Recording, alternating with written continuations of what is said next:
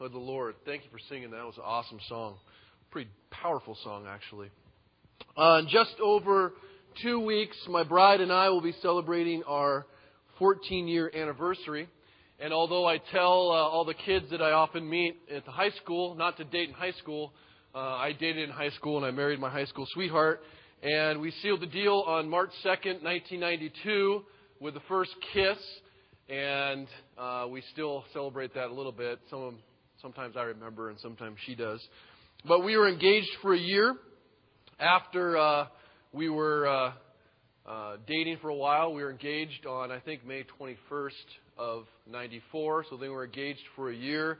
She graduated, probably the only girl to graduate in her class with a wedding ring on, to the interesting looks of all the teachers and her friends. And we got married on May 20th. So 14 years has been a heck of a long time. I know many of you have been married longer, some shorter, but I've realized that all relationships kind of go through these stages where you get a deeper understanding of the person. They start off kind of simplistic, and unless you're maybe living in Vegas, it's not like you see that person and get married the next day. You kind of spend some time with each other and you grow together. And who would expect that first look, across the room, that where you kind of get the tingle in the back of your neck type of thing would ever lead to anything, but typically, or it can lead to maybe a conversation where you're talking to one another, trying not to say anything stupid, but to fill the air typically with a bunch of words to avoid those awkward silences.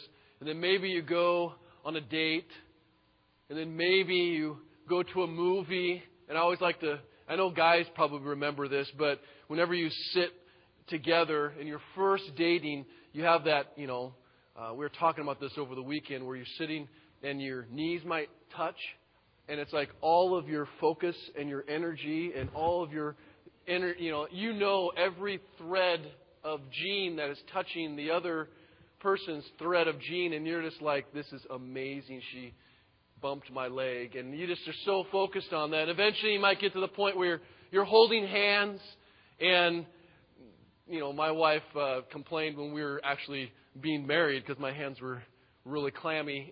But when you first hold hands, it doesn't matter how disgusting and gross and sweaty, and it's just like this heat ball that's sitting there, but you'll hold hands because you're holding hands, and it's like amazing, And then it eventually progresses into somewhat of a deeper relationship, and then maybe into what would be considered boyfriend, girlfriend, whatever, but the first kiss and all those things. And so with each new stage, though, you get a little bit of a deeper understanding. It's not just this, hold hands and kiss and type of thing. You get to know the person a little bit more, and you maybe know a little bit just how they behave and what their little quirks are and how they act under pressure when things get tough, what they react like, whether they run away, whether they fight, or whether they, just clam up. You get to know maybe some of their secrets that they didn't tell anybody. You get to know things that they're scared of a little bit. And you have this deepening relationship unlike hopefully anyone else. And eventually maybe you get to, like my wife and I did, to the marriage proposal, where you're like, all right, I'm either out or I'm in. And you put all your chips in and you make this decision, which I think is the second most important decision that anyone will ever make. First being whether you'll accept Christ as your Savior. The second being, who are you going to marry? And so you make this decision and you're like, okay, I'm in. And you have the wedding. And the wedding for us was interesting because I didn't know what a wedding was. I was 21, she was 20, and none of our friends had gotten married yet, so we're like, I don't know what to do for a wedding. Kayla wasn't one of those people who had this imaginary, amazing wedding figured out in her brain of what it was going to look like. So we got, married at Northwest College in this little chapel, and our rehearsal dinner, the what's it called at the end? The reception was in the cafeteria of the school, which was just amazing as we sat next to the lunch trays and things like that. But we didn't know, but that day was amazing. And it was beautiful. And sometimes I wonder, and I even wonder about myself, that our culture seems to portray weddings and marriages as just kind of these things you do, these activities, and there's not much discussion about what is actually taking place in these times. and the vows that are being exchanged. And I think that I wonder if any of us, for those who have been married, how often we really look back and think about the vows that we actually made, if we can even remember what they were. Some people probably wrote some very special vows, have them framed on their wall. But I think a lot of people just maybe take the typical vows they find in a book somewhere and don't realize that what they've really done in this case is they've committed to love someone no matter what. Unless their vows, I guess, state that. I will love you as long as you don't have an affair. I will love you as long as you don't get to be 1,000 pounds. I will love you as long as you don't get bad burns on your face. None of those were in my vows. Maybe they were in yours. And so there's this exchange happening that's pretty amazing if you think about it. But it maybe is lost in the moment, in the beauty of everything. And I remember asking my high school kids, the little bird walk, but I remember asking my high school kids if adultery was that big a deal.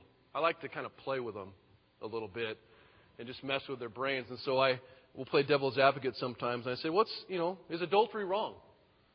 And to the kid, every kid was like, oh yeah, it's wrong. It's terrible. And I said, well, why? What's the big deal? Like, you just don't do that. I said, why not? What if it makes me happy? Well, you don't do that. You made a commitment. I said, commitment, whatever. Right? They're like, no, you have like a contract with your wife. Whoever said contracts were that big a deal? I see contracts broken all the time. And they kind of just staring at me like, but it's not written down anywhere. It's not illegal. And I eventually told them, I might have not told them because this kind of thing would get me fired, but oh well. But I told them the reason why I believe in commitments and contracts is because I believe in a God who believes in commitments and contracts. I believe in a God who makes promises that last forever. That say, I will do this even if you are doing this. See, my commitment to my wife was based off of what I was going to do. It wasn't actually predicated on anything she did. And by God's grace, He makes the same commitments to us. Because if He didn't, we would be screwed in the most darkest and fiery of places. But throughout Scripture, as Kendra sang about, God uses language of marriage and relationship to describe His relationship to us. And it proves to me that not only is commitments and promises important, but our God is personal. And our God, for whatever reason, desires a relationship with me. And He makes actually, like a wedding and a marriage, formal commitments to make that relationship so. And God is, in Scripture, this faithful, loving, protective groom who pursues this adulterous bride who sleeps around with everybody. And that's us. And it's amazing. And it's beautiful. And it's maybe dark at the same time.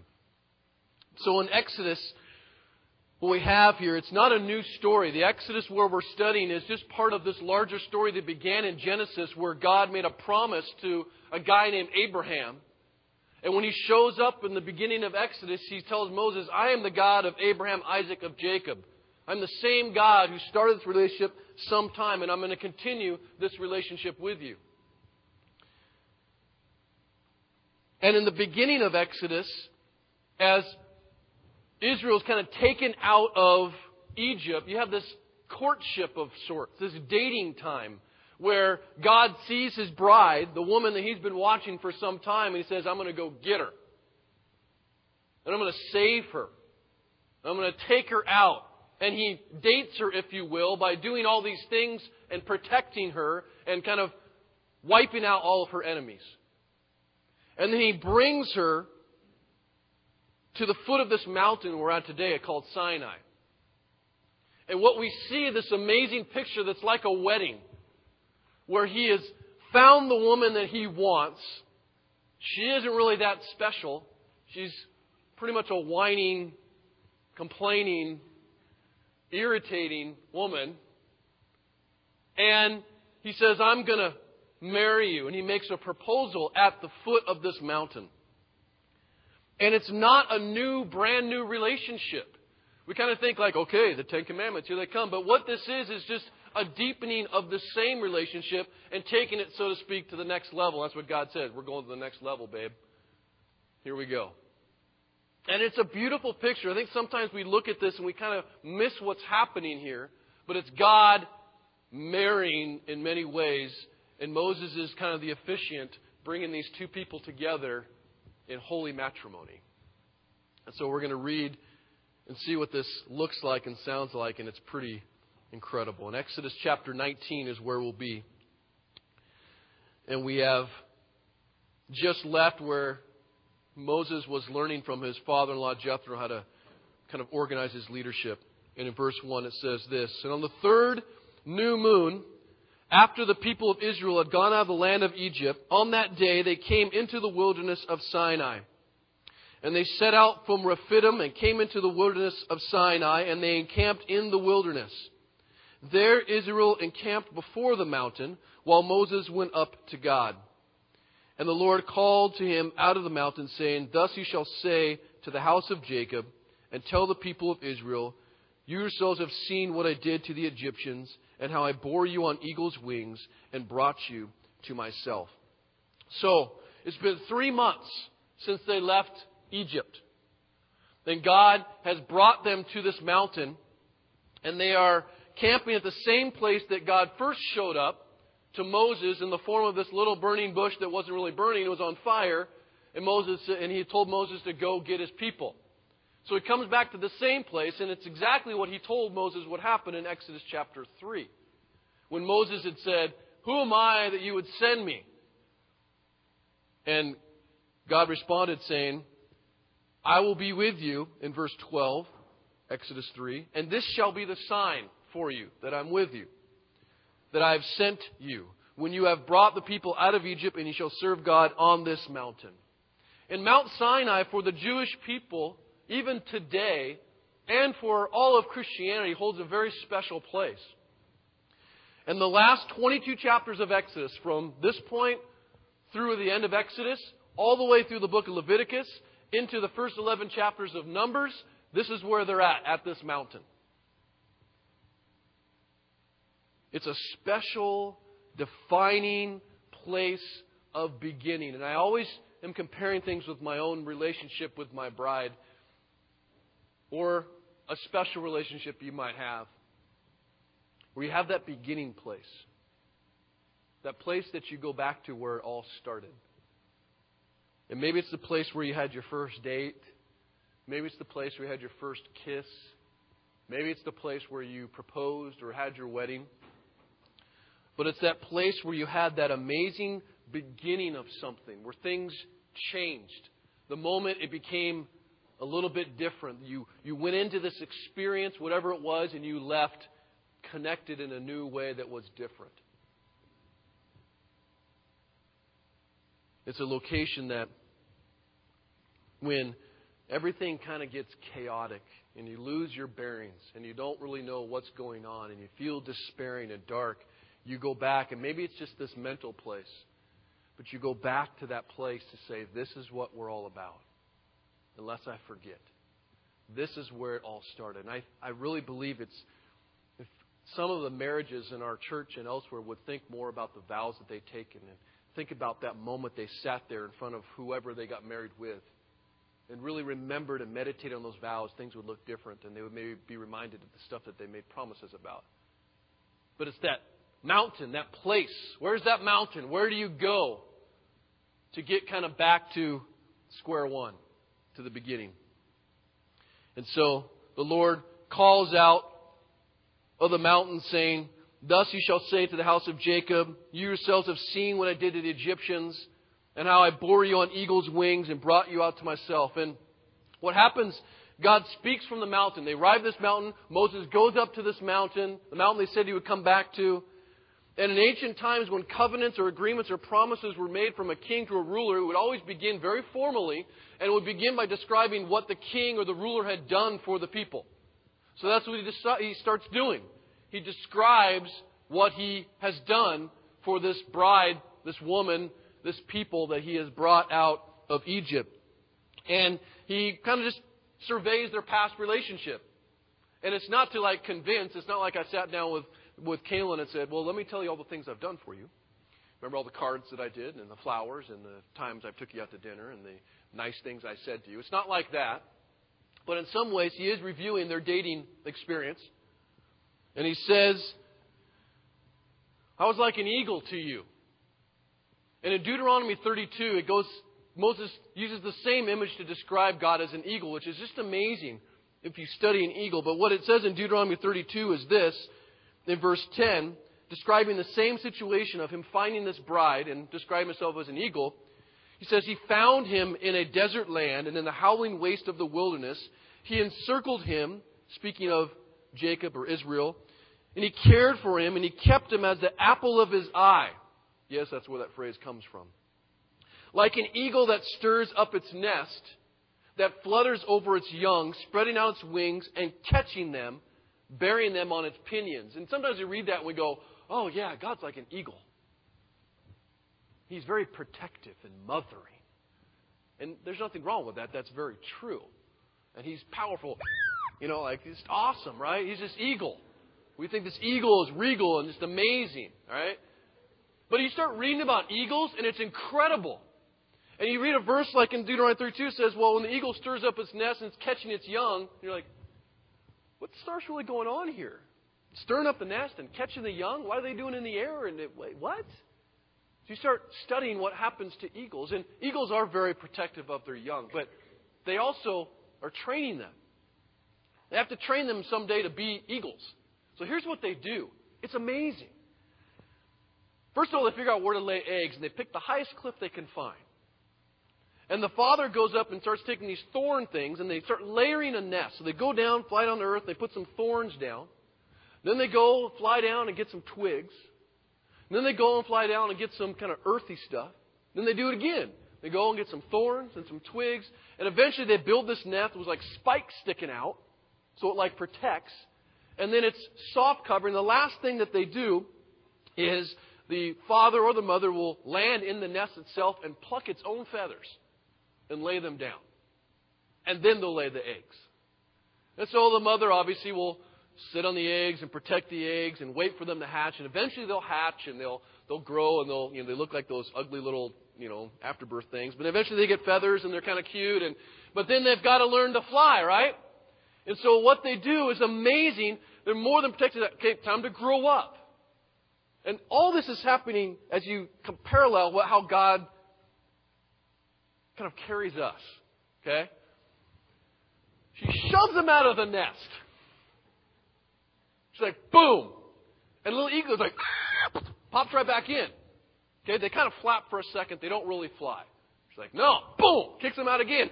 And they come back, right?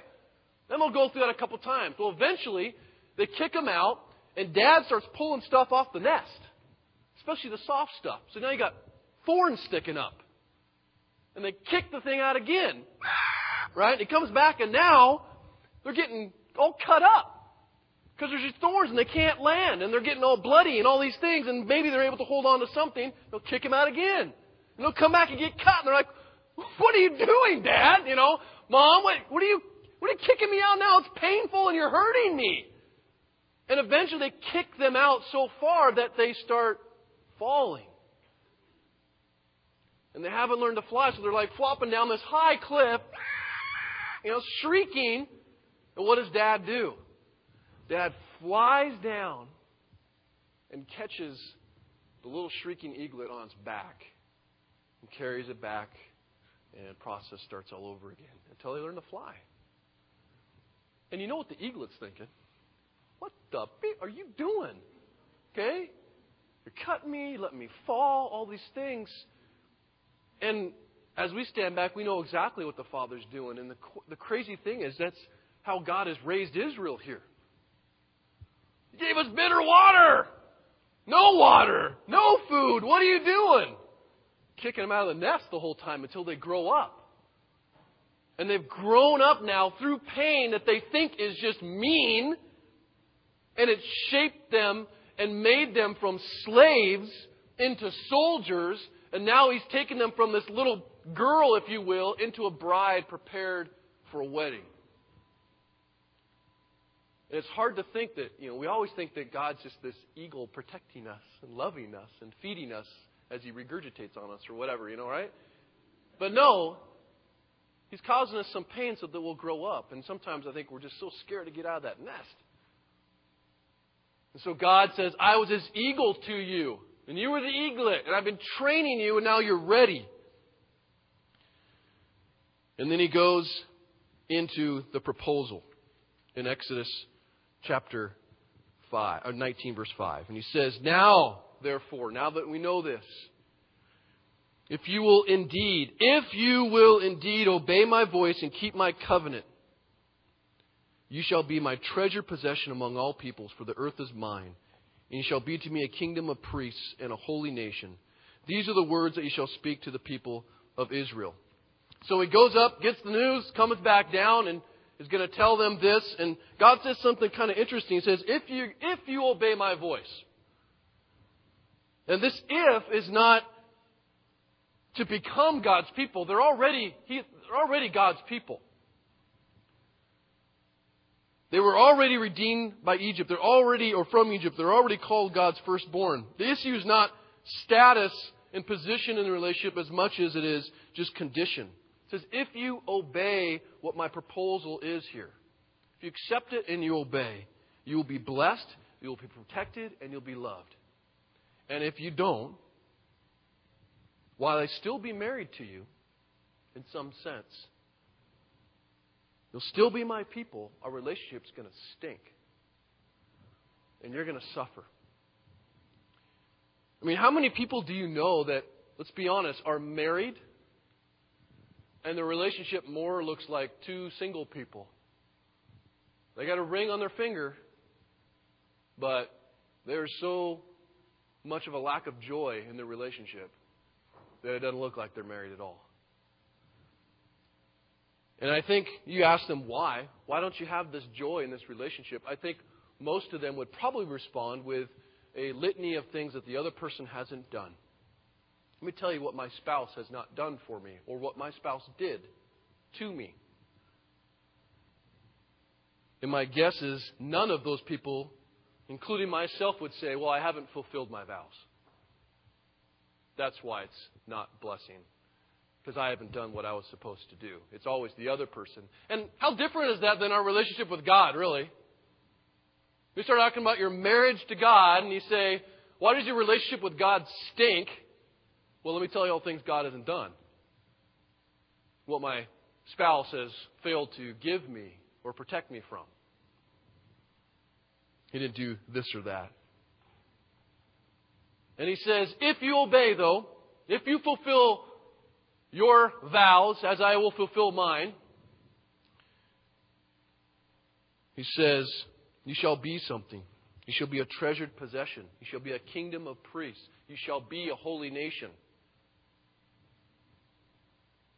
In other words, this one people is chosen not because they're special or deserve it in some way, but because God graciously has proposed to them. I don't believe in the idea of there's only one person I could marry. I think there was a lot of people I could have married and a lot of people my wife could have married. But I chose her and she chose me by nature of her accepting my proposal. And yeah, I thought she was special and she probably thought I was kind of okay back then. Right? But God doesn't pick like the most beautiful princess in the world, although I think I did. He doesn't. Right?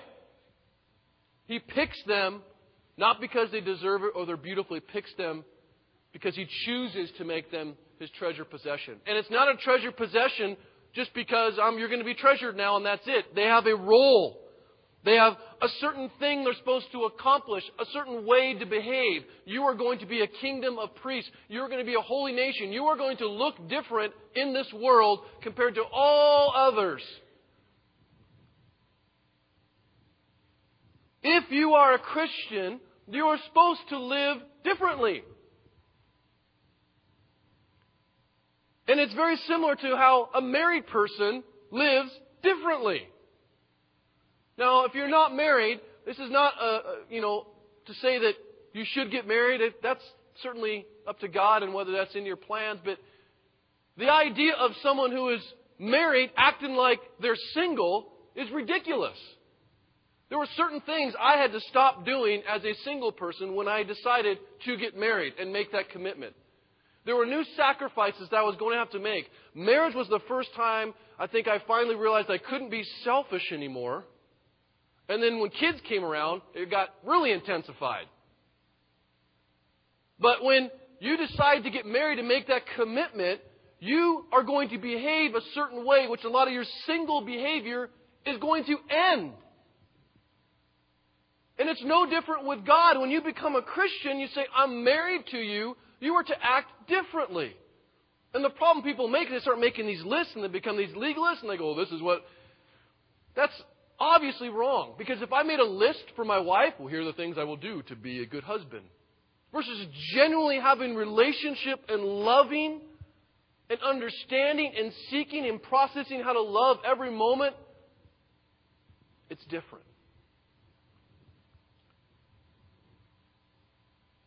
We are to live a certain way, and there are certain things Christians ought to do and certain things they ought not to do every moment.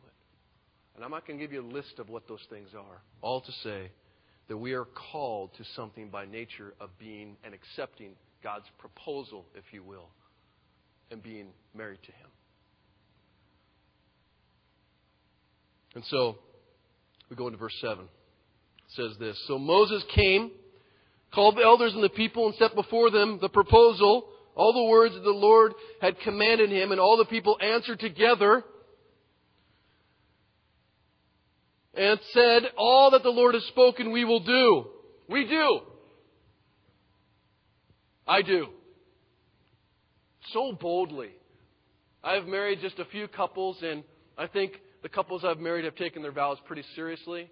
But I've been to hundreds of weddings where the I do comes out so quickly that you think they may not even be thinking about it. I know what the guy's thinking about, right?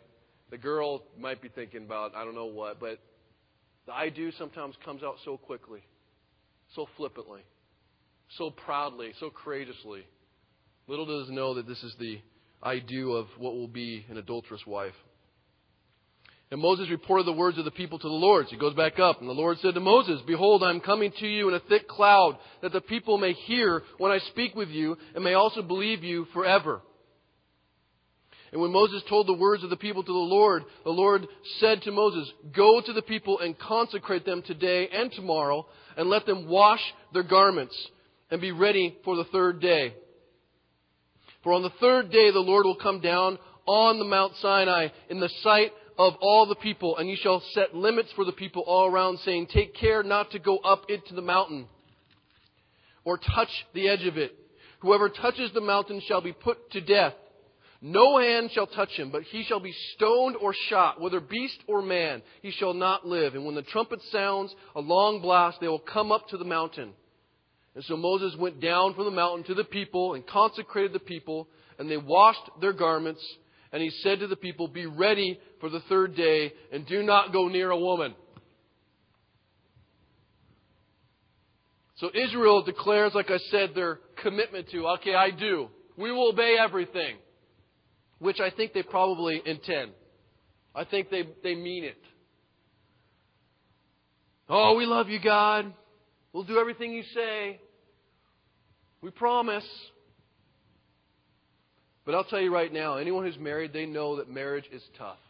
And my guess is that we probably don't revisit our vows very often because they're really hard to keep. And we don't meditate on what our actual commitment was. Yeah, we can think about the big things. I want to have an affair, and I will love you and provide those things. But some of the little things, we certainly fail at. I know that I've failed too many times to know that my I do's that I took didn't just happen naturally. That the behavior of actually living out the vows is very hard. Marriage is not easy. Relationships are not easy. And I think that's probably why most people fail it. I'm not talking about divorce. But I think most marriages often fail. Divorced or not. And they live maybe single lives where there isn't really a genuine relationship, but they still got the ring on their finger.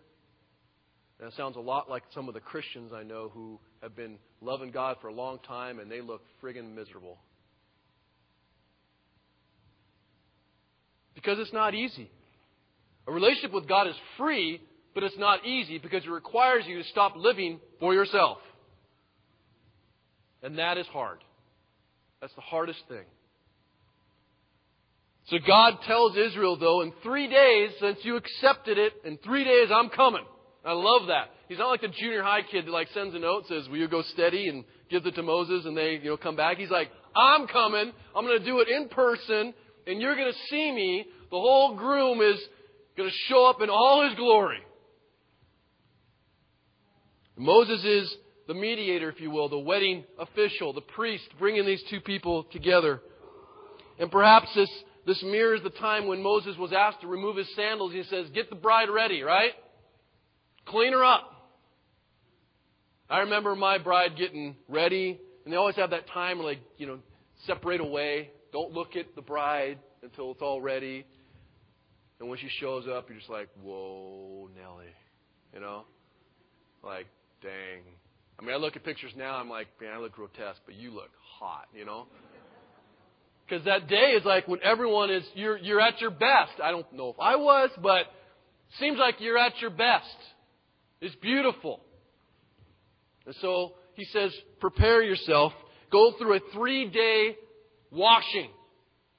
Now, my guess is these aren't, they don't have like KOA campground showers everywhere. These guys probably don't take showers very often, so they say it's quite a job to wash your clothes and wash your body. And he says, don't have sex for 3 days. Moses like, you sure about that?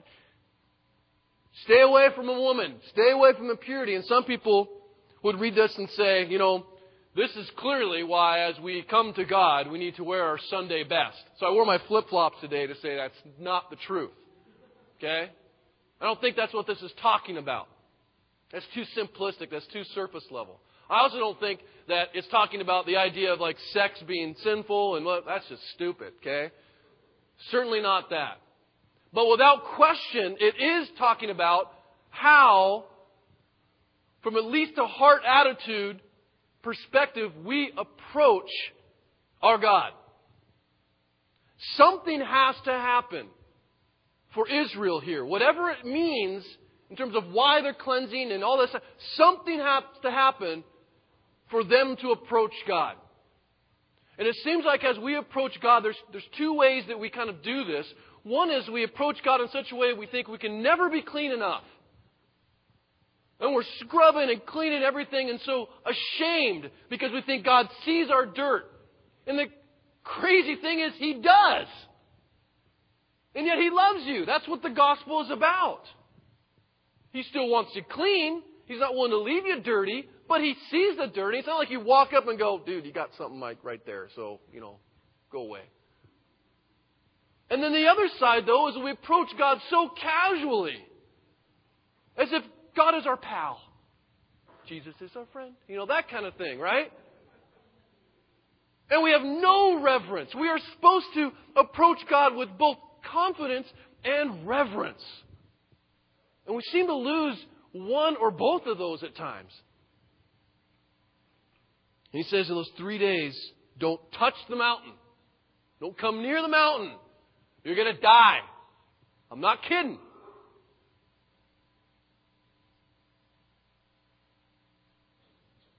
We have confidence to come before the mountain because Jesus has made us clean. But we have reverence to come to the mountain because God killed Him to make it so. That has to be in the forefront of our minds as we approach God and have access to the Holy of Holies in the presence of the Creator, knowing that we should be smited, remembering why are we worthy to come into this presence? And finally, God shows up. The groom enters in verse 15, and it's pretty awesome. And he said to the people, be ready for the third day, don't go near the mountain. So on the morning of the third day, there were thunders and lightnings and a thick cloud on the mountain. We show that picture of that mountain. It's pretty awesome. And a very loud trumpet blast so that all the people in the camp trembled. And then Moses brought the people out of the camp to meet God, and they took their stand at the foot of the mountain. And now Mount Sinai was wrapped in smoke because the Lord had descended on it in fire. And the smoke of it went up like the smoke of a kiln. And the whole mountain trembled greatly. And as the sound of the trumpet grew louder and louder, Moses spoke, and God answered him in the thunder. And the Lord came down on the Mount Sinai to the top of the mountain. And the Lord called Moses to the top of the mountain, and Moses went up. So the groom enters, and he looks stinking amazing. He is incredible. He comes with lightning and fire. Put that other picture back up. This is a picture, I think, of a real mountain. There's this really, who knows exactly what it looked like. It was probably more intense than this. But you have lightning and fire and earthquake and then, I mean, it's not like Czech Magione going. It's like some serious trumpet time, right? Going amazing. Everything is like awe. They just sit there blown away by the entrance of this groom. And the last time, if you remember, God showed up in a little burning shrubbery. And it was still amazing, still miraculous, still like something that was, this bush isn't showing up. And He talked probably much softer to Moses and saying, you need to go, I'm going to be with you. But now on the same mountain, He is coming in a whole new way. And He is revealing Himself in all His glory. And we sit in, we talked about this, I think, before, where there's this thing called awe. Where we sit in awe of God, like we sit in awe sometimes of a beautiful sunset. We don't really know how to describe it. We don't go, look at the colors, those are amazing, the way they work together. We sit there in awe and go, holy cow, it's beautiful. I can't even put words to it. The birth of a child. Both amazingly disgusting and yet amazing at the same time, right? You're watching it going, how does this happen? You're in awe of it. It's this emotional experience. Partly intellectual and partly a sense of fear and partly a sense of dread, but partly you're just drawn to it. And it kind of understands like you might want to be scared of this thing, but these people still want to get closer to this mountain. You're so impressed by it. And I think that's in some ways how maybe a young man or maybe a young woman feel about when they first see the person they think they want to marry. And they are just going crazy. That's way out of my league. I mean, God's way out of their league, okay? He's like, throwing out of the league, right? Going, oh my goodness, I want to be with that person. But there's this distance. It's a little scared. And I think that what is amazing to me is what the psalmist says in chapter 8. And this is what I feel like when I think about being in the scene, which is very difficult to imagine. But I feel like these would be my words. So he says, O Lord, our Lord, how majestic is your name in all the earth. You have set your glory above the heavens, and out of the mouth of babes and infants you have established strength because of your foes, to still the enemy and the avenger. And when I look at your heavens, the work at your fingers, the moon and the stars which you have set in place, what is man that you are mindful of him, and the Son of Man that you care for him? Who am I that you want to be with me? Can we even fathom the fact that the Creator of the universe, which shows up in the most amazing way, wants relationship with you? I'm nothing. I'm sometimes amazed that my bride even married me. Because I'm like, who am I? You're awesome. I'm not. But this is an entirely, infinitely different experience.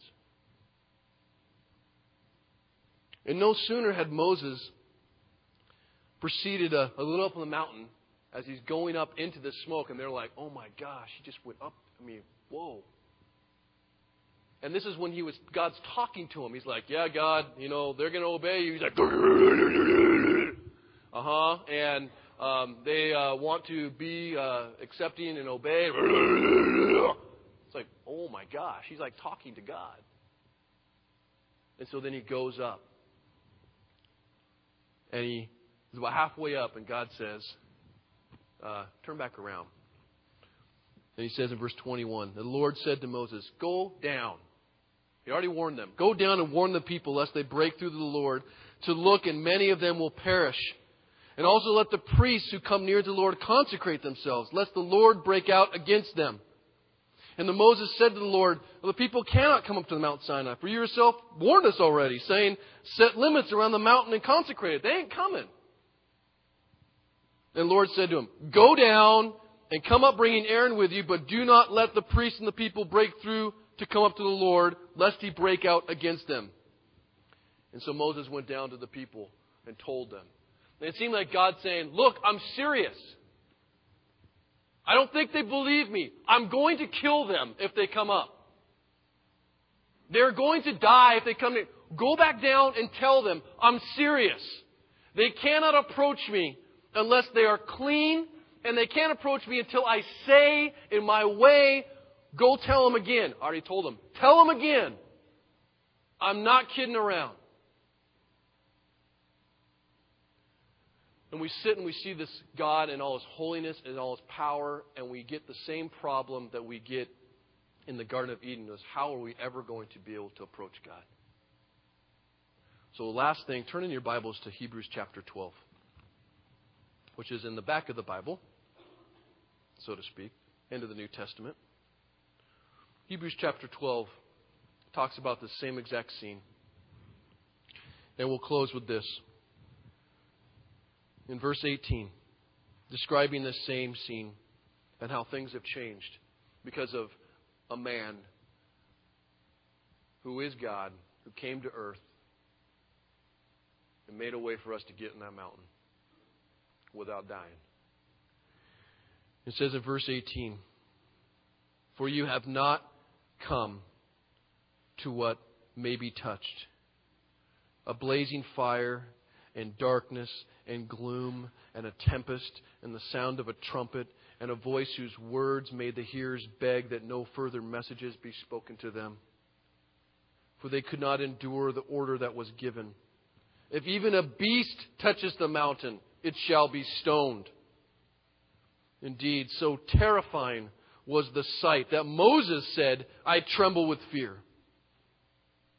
But, in verse 22, you have come to Mount Zion and to the city of the living God, the heavenly Jerusalem, and to innumerable angels in festal gathering, and to the assembly of the firstborn who are enrolled in heaven, and to God, the judge of all, and to the spirits of the righteous made perfect, and to Jesus, the mediator of a new covenant, and to the sprinkled blood that speaks a better word than the blood of Abel.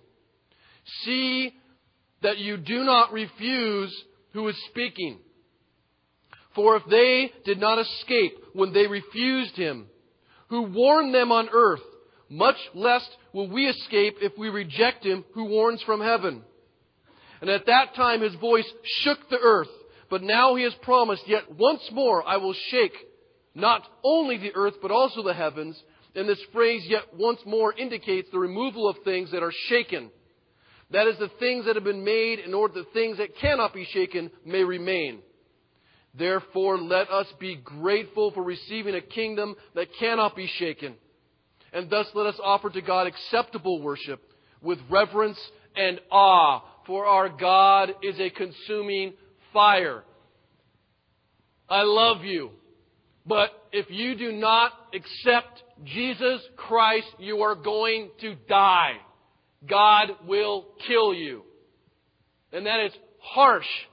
But the beauty is that that same God who is a consuming fire is inviting you to accept and be married to Him, that He might love you and make you into something beautiful. You must do nothing but admit that you are dirty and broken and in need of someone to love you. And He says, let me. And every Sunday we celebrate the reason why we can go up onto the mountain.